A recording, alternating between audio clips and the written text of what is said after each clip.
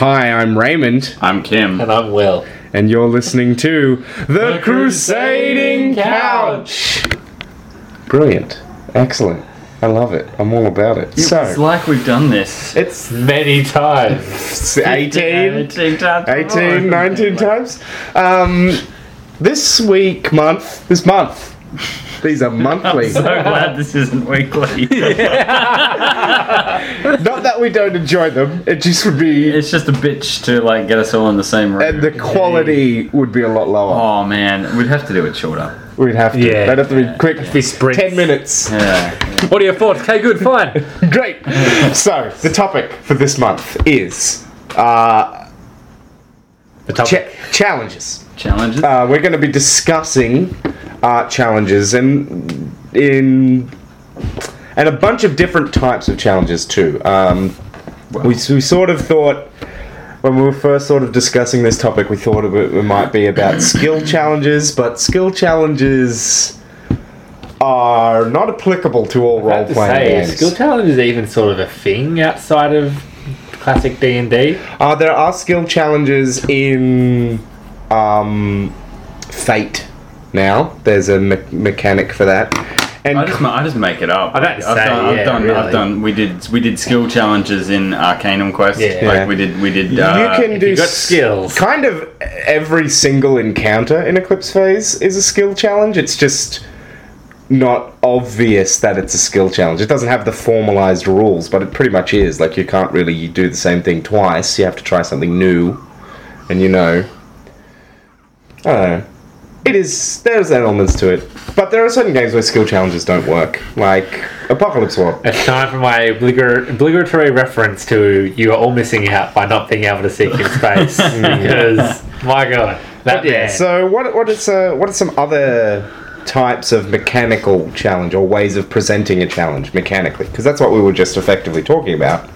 The means to mechanically present a challenge. And a skill challenge is in most versions of D&D and Pathfinder, so you can look that up. It's pretty common. I don't really want to explain it because it's kind of annoying to explain. If you don't know what a skill challenge is, stop now, go look it up, and come back. It's very easy to understand when you have someone to explain it to you. It's we're not going to do that because I figure you guys know or have the means to find out. So, skill challenges. Other mechanical challenges. Yeah. Puzzles. Yeah, puzzles, which can be riddles or physical puzzles or... I really like physical puzzles. I do also really like physical puzzles, although... You really got to have like an estimate on the amount of time that's going to take, because I don't think that sitting there for half an hour to 45 minutes like building a thing is... Yeah. The other In game is, I think you lose atmosphere. The other thing about a physical puzzle is my character might be brilliant and intelligent and amazing at puzzles, but I might be really bad at them. And you've got to think about ways to include...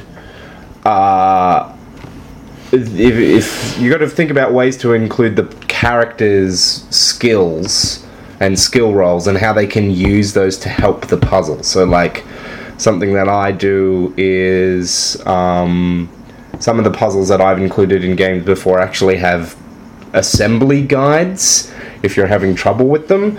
So, like, I have the players can roll and I will give them the assembly guide. Or if it was like a maze, like you've got a printed out maze drawn, before you run the game, you find a path through that maze, because there's normally multiple through a drawn maze. And then you have that, so you can tell... They can roll to try and work it out, and then be like, alright, well, if you go this way, maybe that'll help. So I suppose something that, for instance, the riddles run into a lot is that you are as good at solving a riddle as you are, and just not really... I suppose you can give hints to players, but there comes a point where it's... You can't give any more hint. Indeed. I suppose they negate that in some ways by you often present the riddle to the entire party. Even though one character might be doing it, you present it to the whole group. So you've got different people thinking, but it's that classic, like Raymond said, you have a character who's, that's the mechanically their thing, but it's relying on the player's ability to... Yeah. I really love physical puzzles, but I don't really... Physical puzzles are great. I don't really include them anymore, just That makes me because sad. of those reasons. When we played Jenga, Yeah. That was great. That was a good hacking mini game to decode the thing. to extract data from the server. That was Yeah. cool. But then you are like, your character might be the best hacker, but You might be terrible at Jenga. you might have the clumsiest hands. So Yeah. Yeah, I guess. the only way that I can think of is that work is that you actually get you get a proportional amount of data to like your applicable skill. That's a thought. That's So kind of like you get the Jenga piece out, and you might be like a terrible hacker, so you only get like 10 data points Yeah. for that. But if you're like a really good hacker and you get one piece out, then you get like 80 data points. You know, Yeah, it's an order of magnitude more, even Yeah. though it was the same amount of effort, arguably, for the player, not necessarily for the character. Yeah. And it's really Yeah. good as well because it's for the same reason as combat often injects a bit of life into the game. So, Yeah. like when you have something cool like that Jenga puzzle, people are interested. They sit up, they want to get in on it. If things have been slowing down a little for whatever reasons, it's a really good tool to use to re-engage people. Yeah, Get them interested. another type of challenge, which is different to a puzzle or a skill challenge, is or a riddle, which is kind of a puzzle. Word puzzle. It's a word puzzle. Is an investigation. Yeah. Can often be a good another way of doing a challenge, which is again similar to a puzzle. So are we talking? But you've got I'm not talking about like a large scale investigation. I'm talking like if you're playing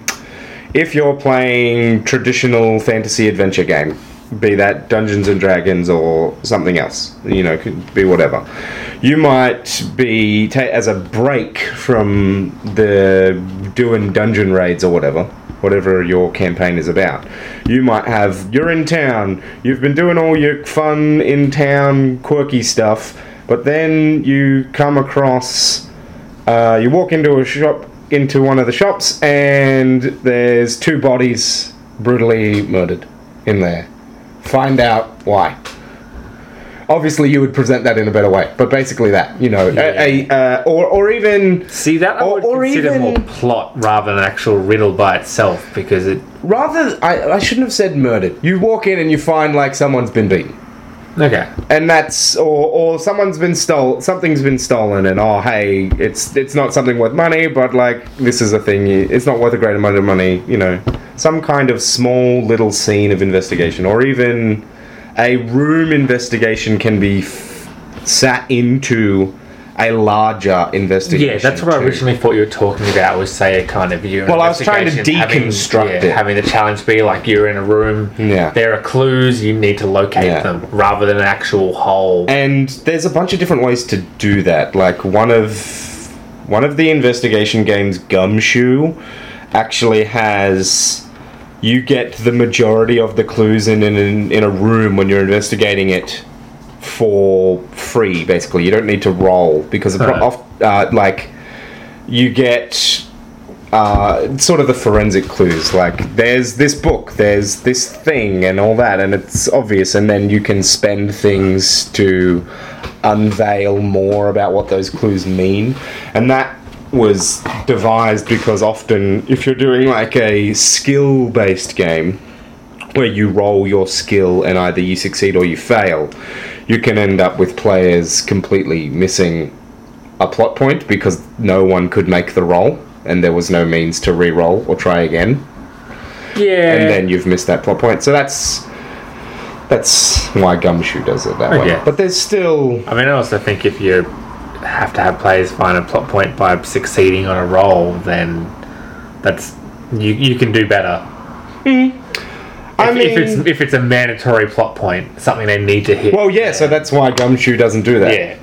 A game about investigation, like you still have to look for clues, and you can find more clues by thinking outside the box, but you get the bare minimum of clues needed to advance the plot up front in scenes, and then you have to work out how those things relate. Like, you're investigating insane Batman? Well, you're in a room full of pigeons, and there's a book, Find the and Batman. there's a book about giraffes, and it's like, well, contextually, as the player, I know these things probably matter, but I have no idea how. And that's like a really over-the-top, exaggerated example. Yeah. But that's like a way, you know, fitting informational pieces together can be another challenge and another kind of puzzle, in a way. Perhaps something about combat? Does anyone have an idea about how to make combat more of a challenge rather than it just being a fight to advance whatever and serve whatever purpose? It's actually something that is designed specifically to challenge a player or a group. I mean, I sort of think most combat should be in some way specifically designed to challenge a group. Although there are a few other uses for it. But I mean, you've got things like making use of environment, providing them with tools or obstacles, etc., etc. When I was first going, like, designing environments and stuff like that, I always wanted to make like a Escape clause? yeah, pretty much like an environmental thing that you can trigger that not necessarily basically insta kills what you're fighting, but it basically insta kills what you're fighting. It changes the... That's when the D&D system was like the Pathfinder system was the system of choice, because like after playing a lot of that and realizing that combats just go on and on and on, Go on and on and on and on forever. I wanted ways that players could be creative to get their characters to just end the combat. Some kind of lightning tornado of death? Oh no, not that kind of thing. Just something like, I don't know, like there's you're fighting in a lumberyard or something like that, and there's sawn logs that are just sitting on a hill, and what happens is the big strong character leaves the tank roll and he goes over there and he knocks the supports out, and then all of the logs come crashing down on the Goliath thing that you're fighting, and then it's done. I think that kind of stuff is something that more intermediate GMs need to look at. People that have run a few games and now actively want to tell better stories and engage their players more. That's the sort of stuff you want to be looking at. Depends how obvious you want to make that kind of stuff as well. I guess, but I'm just talking about like I had one where you go. Sorry, no. 3 players and they came across an enchanted mirror and basically had to fight reflections of themselves. None of them at any point fought to smash the mirror, which really surprised me in hindsight, because I totally prepared that. How many of them had played Pathfinder? This was in World of Darkness. Yeah. But 2 of them. Well, so it's possible that if you can't destroy a magic item in Pathfinder, for example. At all through mundane means. You have to do a thing. They're like invulnerable to normal damage, so it might have even, and that's often a trope of many magical things, so wouldn't be surprised if perhaps their previous assumptions about magic items caused that, because they're like, oh, it's a mirror, it's going to be invulnerable to mundane attack. They totally could have solved their problems. They put their fist through it. Totally could have just smashed the glass. I think that one of the ways that you can do the combat thing, though, other than like including environmental failsafes or whatever, is that's more just spicing up combat. Yeah. Well, this is also like spicing up, like making it you can make it meaningful. So I think that the way that one of the ways that you can get away from an encounter is by making it mean something. Yeah, giving it actual stakes. Like a lot of beginner GMs, and this isn't necessarily a bad thing. It's just that I tend to find as people play more, they want more detailed story, and they want things with more meaning to them. You want stakes. Like a beginning adventure might just be you're a bunch of random people, not tied to any community or group, traveling around doing adventuring things. You come into town, you find the adventure point, you go do it, you adventure through it. Whereas and so a lot of the times you're fighting in a situation just sort of to get through it. You're fighting to fight. Whereas if you give them some kind of actual reason to fight. You know, you're trying to defend these people, or these people want you to pay taxes and you desperately do not want to pay taxes. Whatever motivates your players, giving that something, some kind of stake, or, you know, if your players have relationships in the community, you know, these guys are threatening your wife, these guys are threatening your child, you know.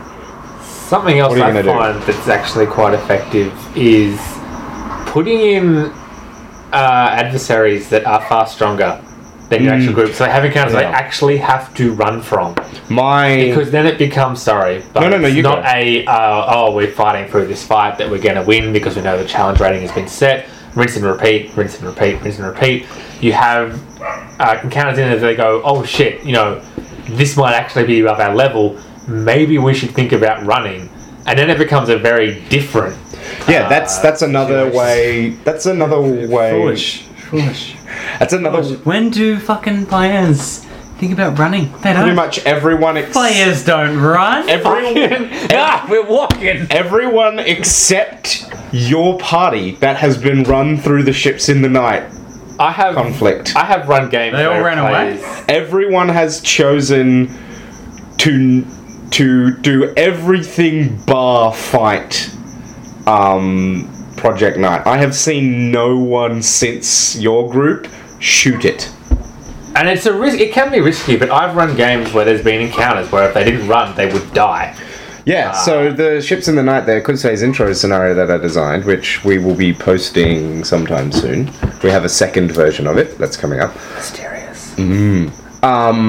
That presents a single enemy that is more well-equipped, more well-trained, and more powerful in combat specifically than the players are combined. And, like, the purpose of that was not, haha, I shall murder the players. The purpose was, you can't solve this fight with violence and get out in any way that resembles a win. Like, Kim was it was in the first group that we ran this with, the first Ships in the Night game, which is up on the site. Mm-hmm. And 2 of you escaped, 1 of you died, and the entire ship that you were trying to salvage was destroyed, if I recall correctly. Antimatter grenades are a bitch. It was, It was just like, it was tough. I often find, like, after trying a couple of ideas, like, to try and get out of the situation, I'm just like, well, none of those worked, so I'm just going to go with the obvious one now, and that is, like, fight it, I guess. Yeah. I don't really want to. I tried not. And I think some of that is from a bit of D&D culture where it is, you go and fight the thing. Like, that's the game. You fight the thing to win the thing. Yeah. And that happens. That's, you said, the obvious choice. Yeah, it is. It does seem like an obvious choice. And most role-playing games include some means for characters to do violence. So often people assume that they need to have characters, at least in some way, capable of doing violence. You can't make a D&D character that doesn't have a capacity for violence. You can make a character that is a pacifist or is non-lethal, but they're still equipped to murder people. Like the... And a lot of the times those characters find creative ways. Yeah, like you can play a monk in Pathfinder and take the vow of pacifism. I can't remember what it's called. Pretty sure it's just a vow of pacifism. Yeah, but you can at any time choose to break that vow and just murder somebody. And there are consequences mechanically for that, but you're still capable of violence, where there are other role-playing games where, even though there are plenty of avenues for violence, not every character is built to be capable of that. Like in Eclipse Phase, very easy to, or Delta Green, or Call of Cthulhu, a lot of horror games, you can have, even though violence is often expected from a scenario, not every character is expected to be effective or even useful in violence. And so that presents a challenge as a GM in how to write stories for those characters, but it also prevents your players with challenges of, well, we don't have any capacity for violence, and there's a guy standing in front of us with a minigun full of death bullets who's determined to surrender unto us death bullets made of death. What do we do? How are we going to get out of this? Die. I got no ideas. Maybe we can hack the death bullets and turn them into life bullets through hacking. It can be tricky sometimes because if players... One thing that needs to be said for challenges, it's always easier to feel like people should know what they're doing when you know the answer. Oh yeah, totally. And people can become frustrated sometimes when they can't think of the answer and they perceive it there is no way out. Yeah. So, for instance, like, in that situation, there might be people who just like, oh, no idea. And it's like, oh, what is the point? We're going to die. Yeah, and then... Yeah, there's another discussion to be had underneath that, but it's completely irrelevant to what we're talking about. Yeah, you got to be careful about over frustrating your players with challenge. Yeah. That's why I kind of like I like a good skill challenge. Yeah. I do like that because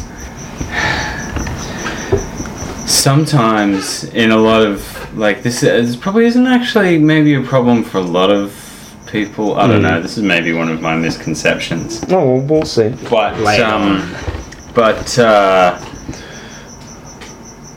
think that sometimes you just want a little bit of a break from the story.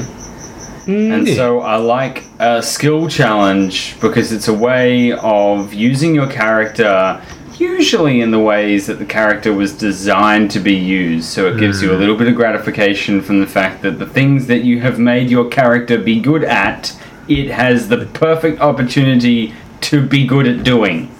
Yeah. I also the thing that you... It just gets through. Like, it eats up like a little bit like you do 7 rounds of a skill challenge or something like that. You have to be creative, but usually it's just to an end game. 7 so rounds... It's kind of like, get to location. Here is the goal. Get away from thing.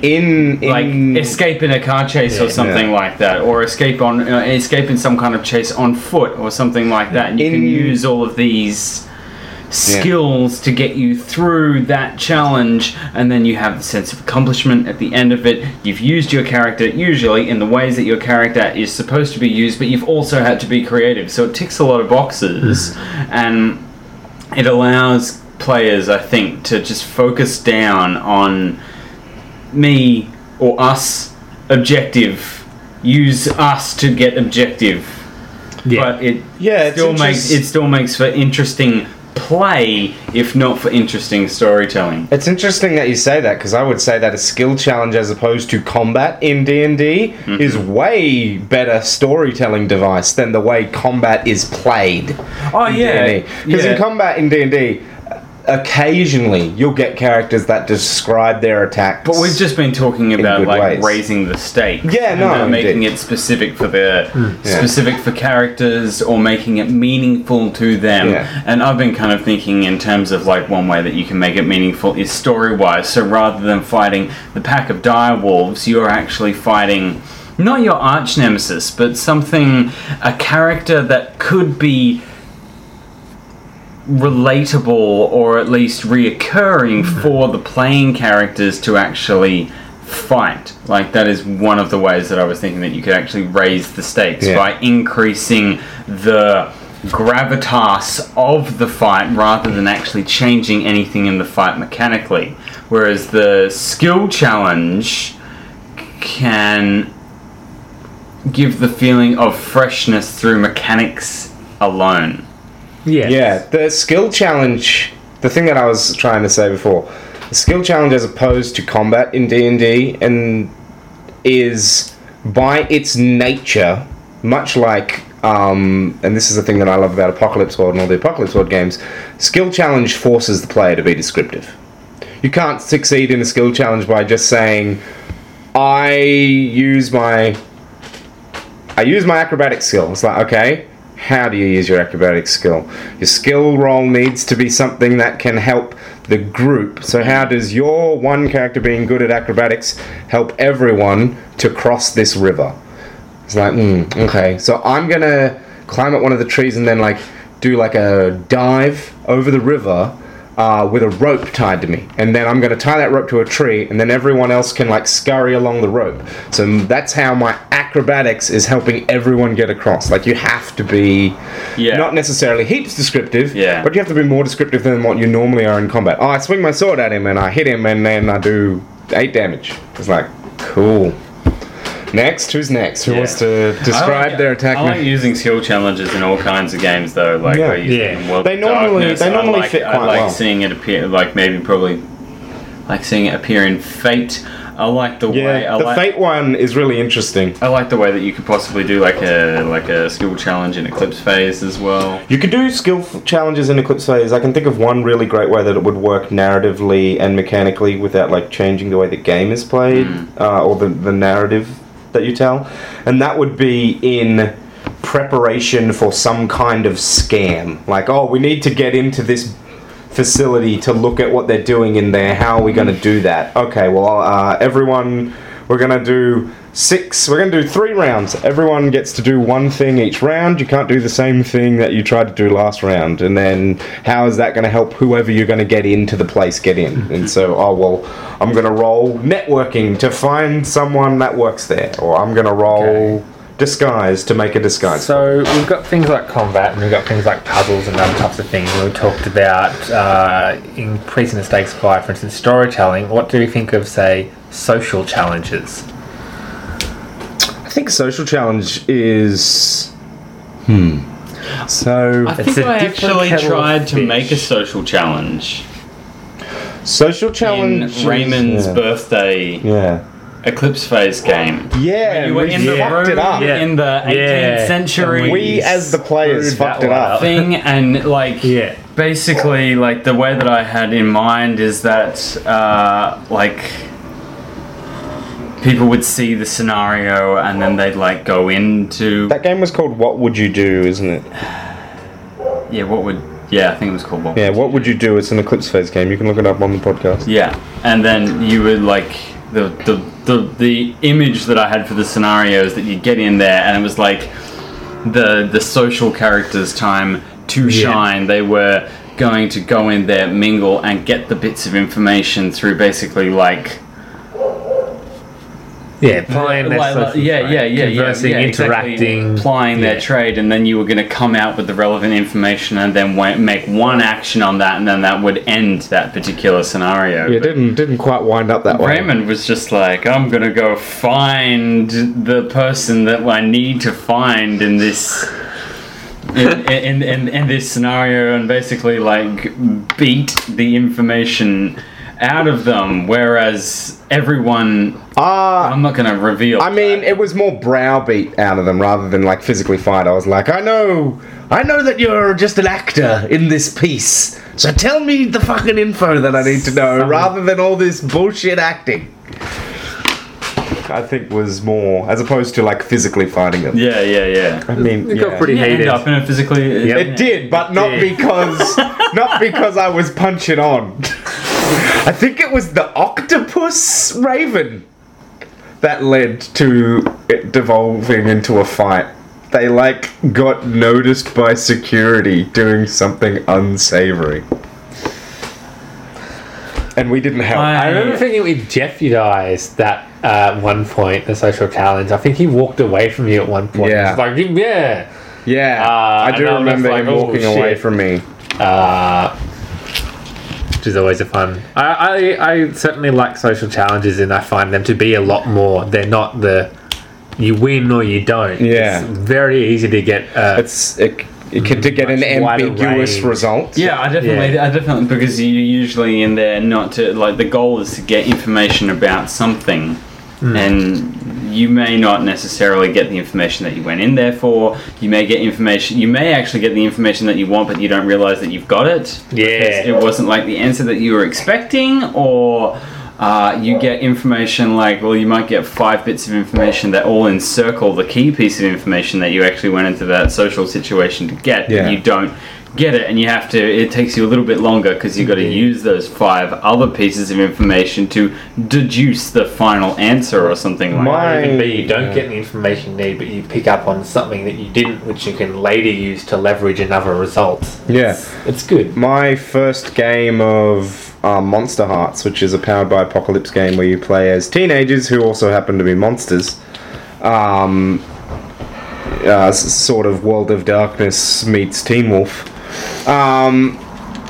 Except better than either. How can you be better than Teen Wolf? I know, it's I know. Teens. You're shocked. Whoa. Anyway, the point is that was basically, even though like we were playing, these powerful monsters and witches and stuff, Apocalypse World games and Powered by the Apocalypse games, are primarily about the interactions between people. Even though like you might be playing a badass vampire or badass apocalyptic gang member or whatever, it's about the relationships between people. So that entire first game of Monster Hearts that I played was basically just a giant social puzzle of sorts, and kind of true to that game's themes of being a teenager is like this monstrous experience.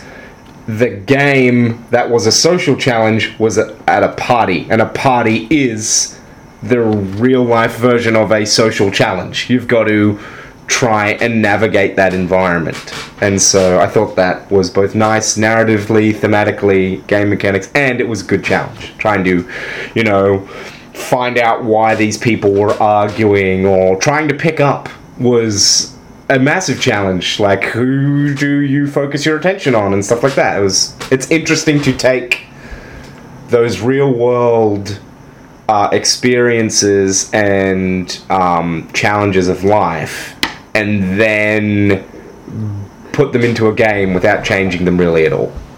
Yeah. And like just the act of hitting on someone becomes a puzzle of sorts, a mechanical game puzzle. Just through the framing of it as part of the game.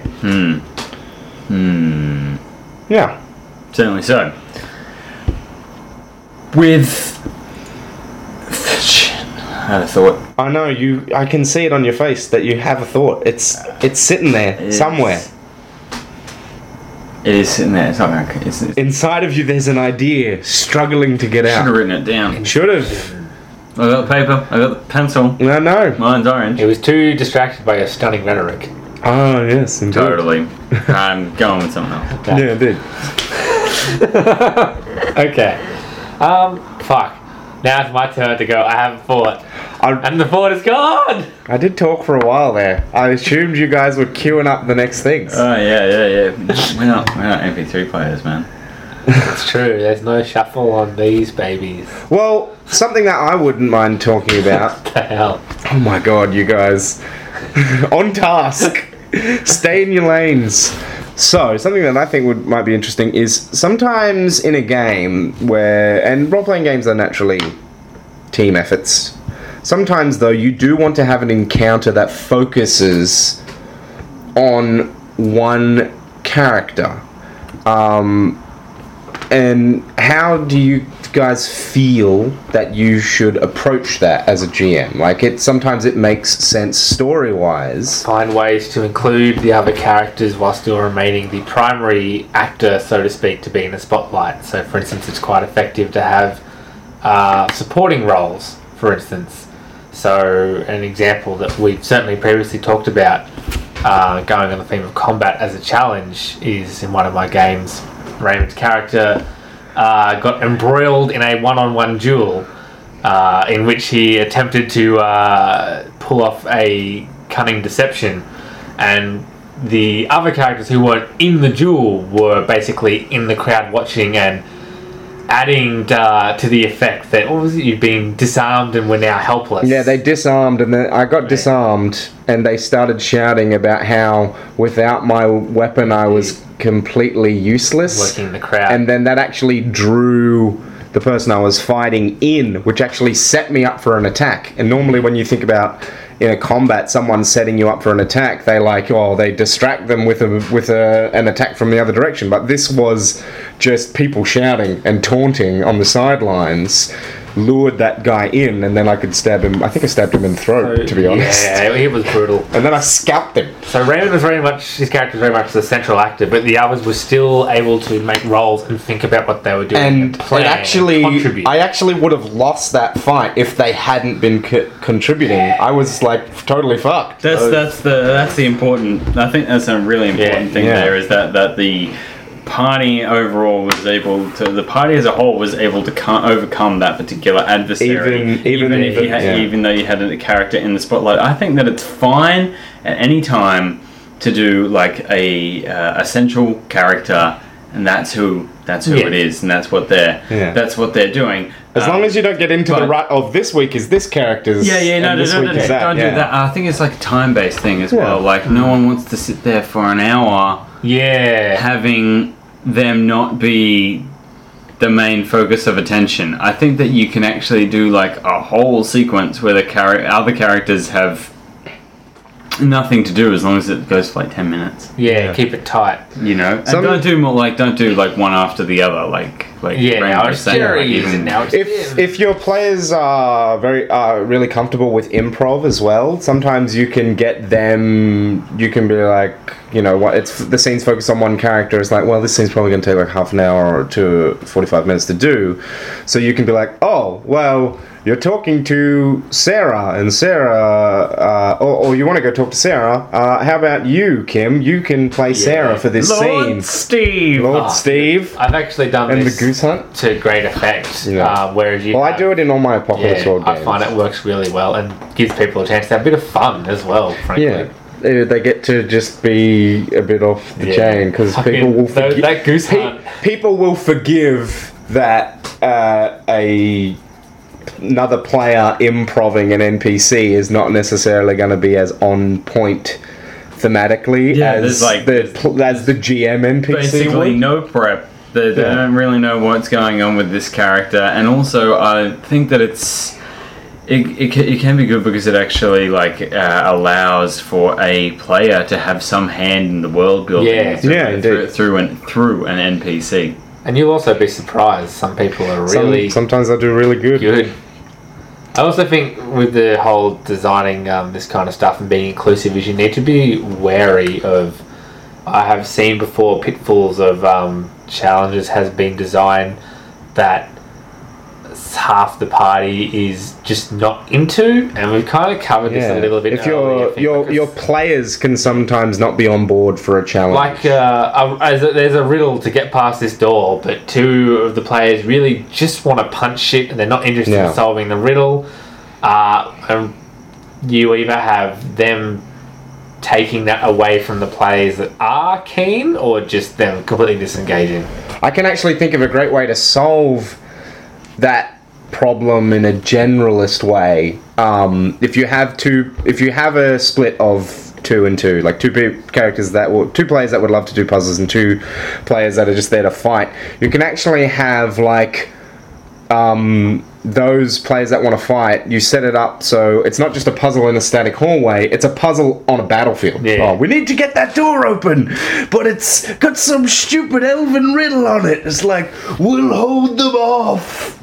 That's kind of cool. Yeah. See, I would have just done like a suck it kind of thing with skill challenges, high investment situations, disproportionate party situation, and riddles. I would have just been like, you just gotta solve the riddle, man. Like, just get through it. But with physical puzzles, so Jenga games, other like actual puzzles that you put together, like the 3D puzzles that you like to use, forewarning. Yeah, indeed. People know that those are likely to come up in one of my games. This run, this is going to be happening. Is everyone cool with that? Yeah. And then they go, yeah, I'm fine with that. And then if everyone is like, but if there's like 2 people who are just like, I don't want to do a puzzle today, then you're just like, okay, well, that's fine. We'll do that a different way. Take that challenge out of today's run, and I'll put it in somewhere else, and I'll come up with something else. Just because I think that It's often I think that you can really You can overuse. there is probably like a minimum amount of time that physical puzzle is going to take. Yeah. Whereas people have the ability, or at least have the chance to like race through those riddles or race through a skill challenge or something like that. So you can get that kind of challenge done if people aren't interested in it. I didn't think about this until I started including those crystal 3D puzzles in my games. I time myself when I build them because I want to beat my times when I build them again, and I don't really have that kind of nature on anything else that I do. It's only those 3D puzzles. It's the only thing where I strive to beat personal bests. But they actually help me when I'm including them in a game. It's like, well, I did that the first time in 45 minutes and the second time in 22, so I know it's probably going to take at least half an hour for someone that's not well versed in puzzles. Probably at max an hour. So I know how long that puzzle's going to take, and that's assuming it's just one person. It might go faster if they're working together. You see, I reckon it will take more time if there's more people. It depends on the kind of puzzle. Some if it whatever. Yeah. If it's like a large flat table puzzle, like a jigsaw. Oh yeah, those go faster together. But those 3D puzzles, you're right. They are harder with more people. Yeah, I don't think that anyone's ever. Fuck. I wanted to include a physical puzzle in Arcanum Quest. That bit that you guys found really easy because we were really just doing it by description, where you had to put the mural together. Yeah. I wanted you guys to do one of those little slidey, like you've got the one space free and you got to slide the pieces around to make. You did have a physical puzzle in there. I remember we had to pause the recording for it. We didn't even pause the recording. Actually, we just kept talking. It was this micro puzzle, and it actually you didn't fully disassemble it. You took it apart into a bunch of large chunks. It was a black and white puzzle. It took me about 45 minutes to finish it. What? I'm just telling you what the physical puzzle was. It was a puzzle in your room, in your parents' room. Definitely didn't spend 45 minutes on it. Oh, well, it felt like it. My parents. When the last run was at your parents' place. Oh, it was too. It was the first Crusading Couch episode was done there as well. Ah. I remember this puzzle. Okay. So you did include a physical puzzle, but it was not necessarily the one you wanted to include. So the point still stands. Did I do it for that scenario where you had to build the mural back together? No, it wasn't for the mural. It was something else, I think. Oh, it might have been for a mosaic. I remember a mosaic being tied to this thing that I was building, but they might be two different things. No, it's probably the same thing. Okay. Yeah. I think you might have started doing it as a description and then was like, nah, fuck it. I've got this thing. Still remember. Yeah, that might. Anyway, Yeah. Let's not. Kim is blown away by my memory. I always remember a puzzle. I like. I remember wanting to do it, and then I remember not being able to, and I didn't remember being able to do it in the end. Yeah. I like time limits in puzzles as well. Yeah, probably time one of my limits are most cool. memorable puzzles is when we were doing the little sliding physical things around to unlock a door on a passageway that was filling up with water. And our storyteller was not shy and saying, "You guys are getting." Oh, I remember that. And we managed to solve it like a few seconds before we suffocated. Probably gonna die. That was Caitlin. Yeah. I can't remember why we were in that door.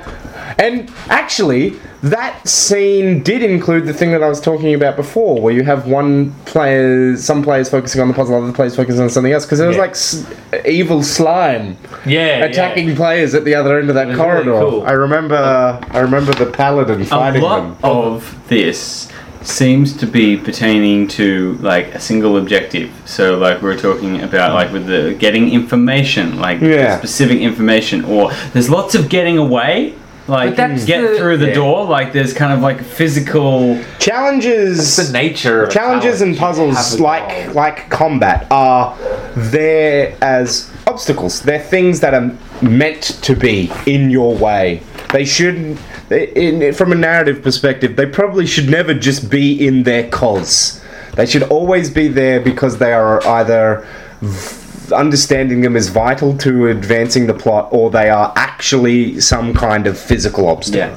So I can see like a way that a door works all the time, like whether you're playing in like whoa, door would be awesome in a horror game. Holy shit. My eyes are already watering through the anticipation of that scenario. Don't fucking... I'll stab you.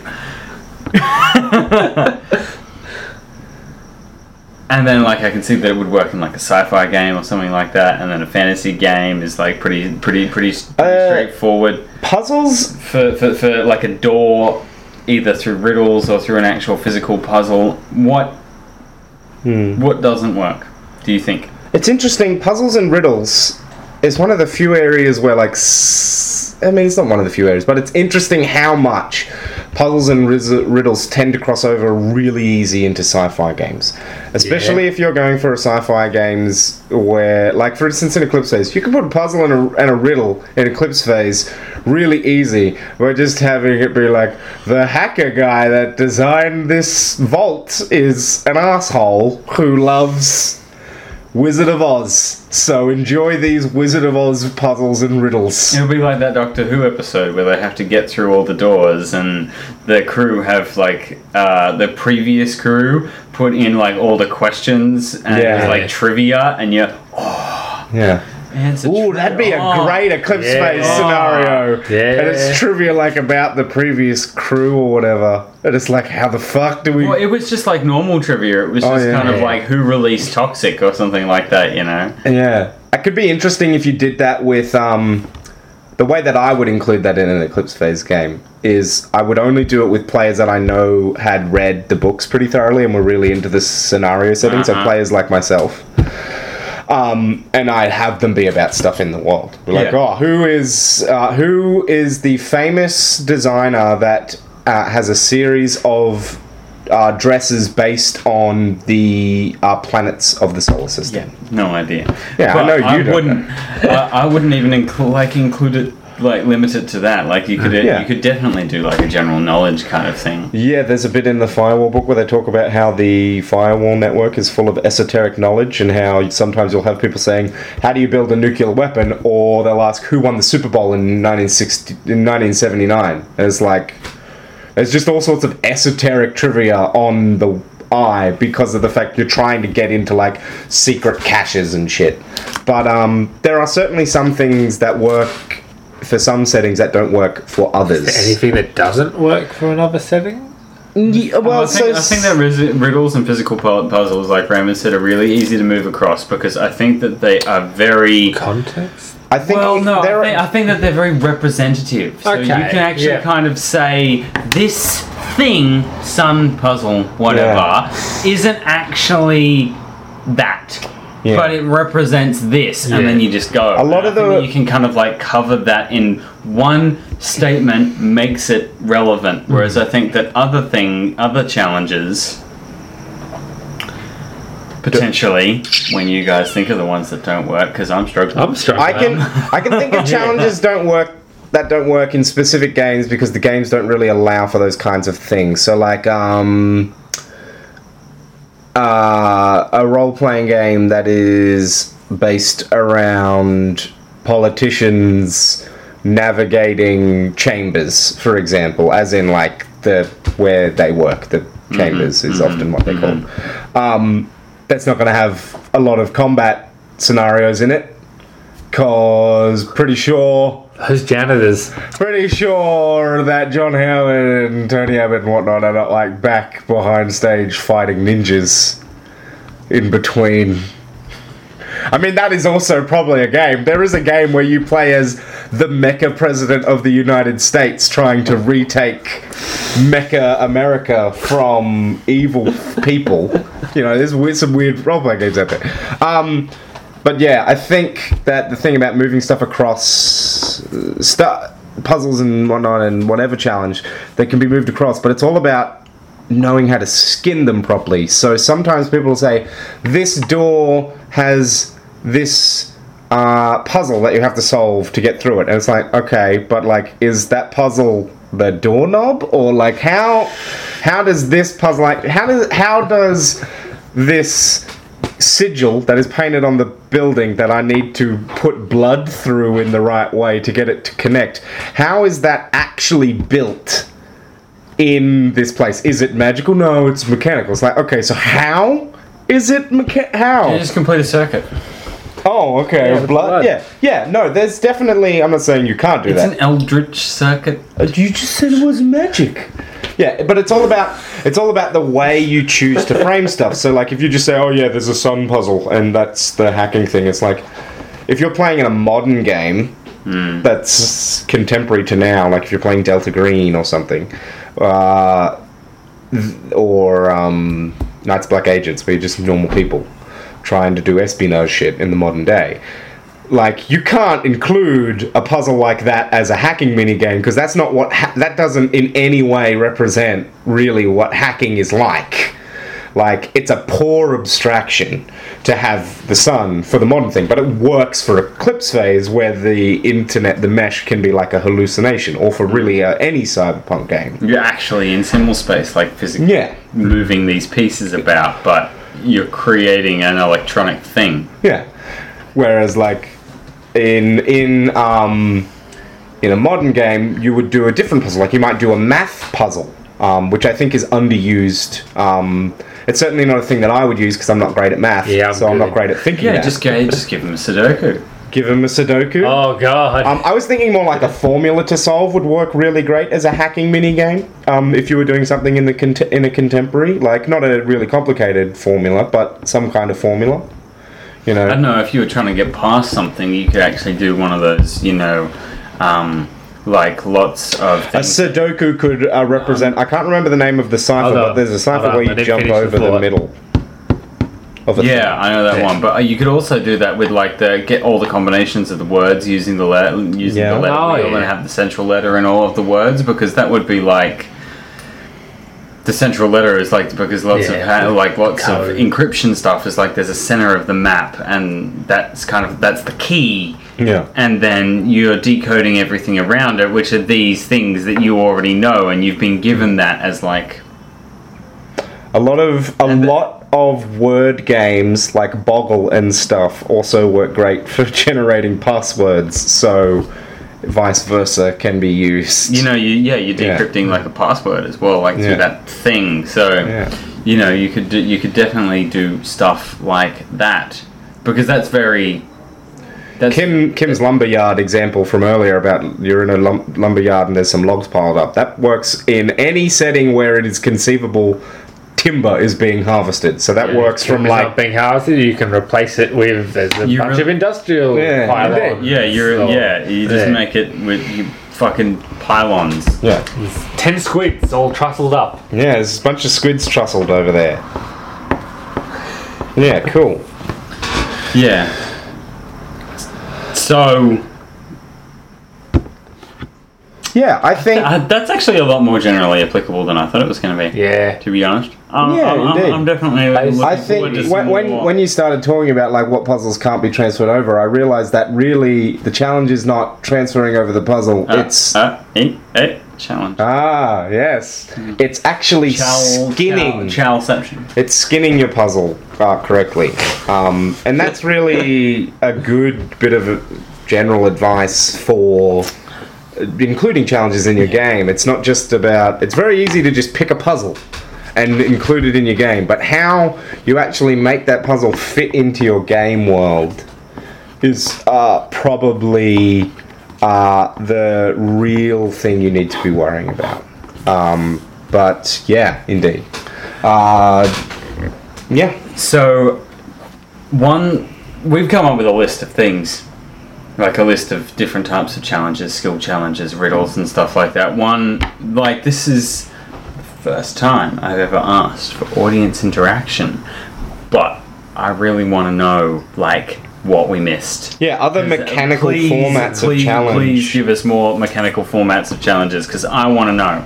Yeah, besides the skill challenge, and including a physical puzzle, I can't really think of another mechanical thing that isn't just a different take on a skill challenge. I can't remember what the Fate term is, but it's basically a skill challenge. Well, I think that your investigation example is quite good, because you actually have a combination between creativity, spontaneous dialogue, and skills. I'm thinking Eclipse Phase here, basically. You can use, perception, you can use investigate, you can use any of the special academic things. Like you can can use protocol to work out what might be something. What's the next psychology as like an academic when skill? You guys, when you guys in a cops phase go to a crime scene and like you get stuck, it's like roll protocol to work out what the next thing you should do is. You haven't interviewed the butler yet. Go interview the butler. Or I can use the profession police procedures or something like that. You know, those sorts of things. I like the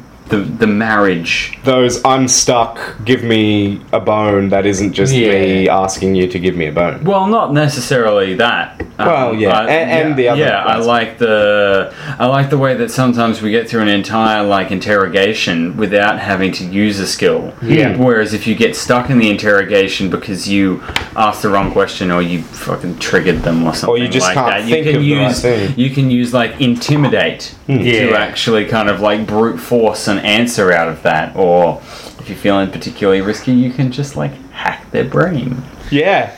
Just shoot them too. Shooting them's always good.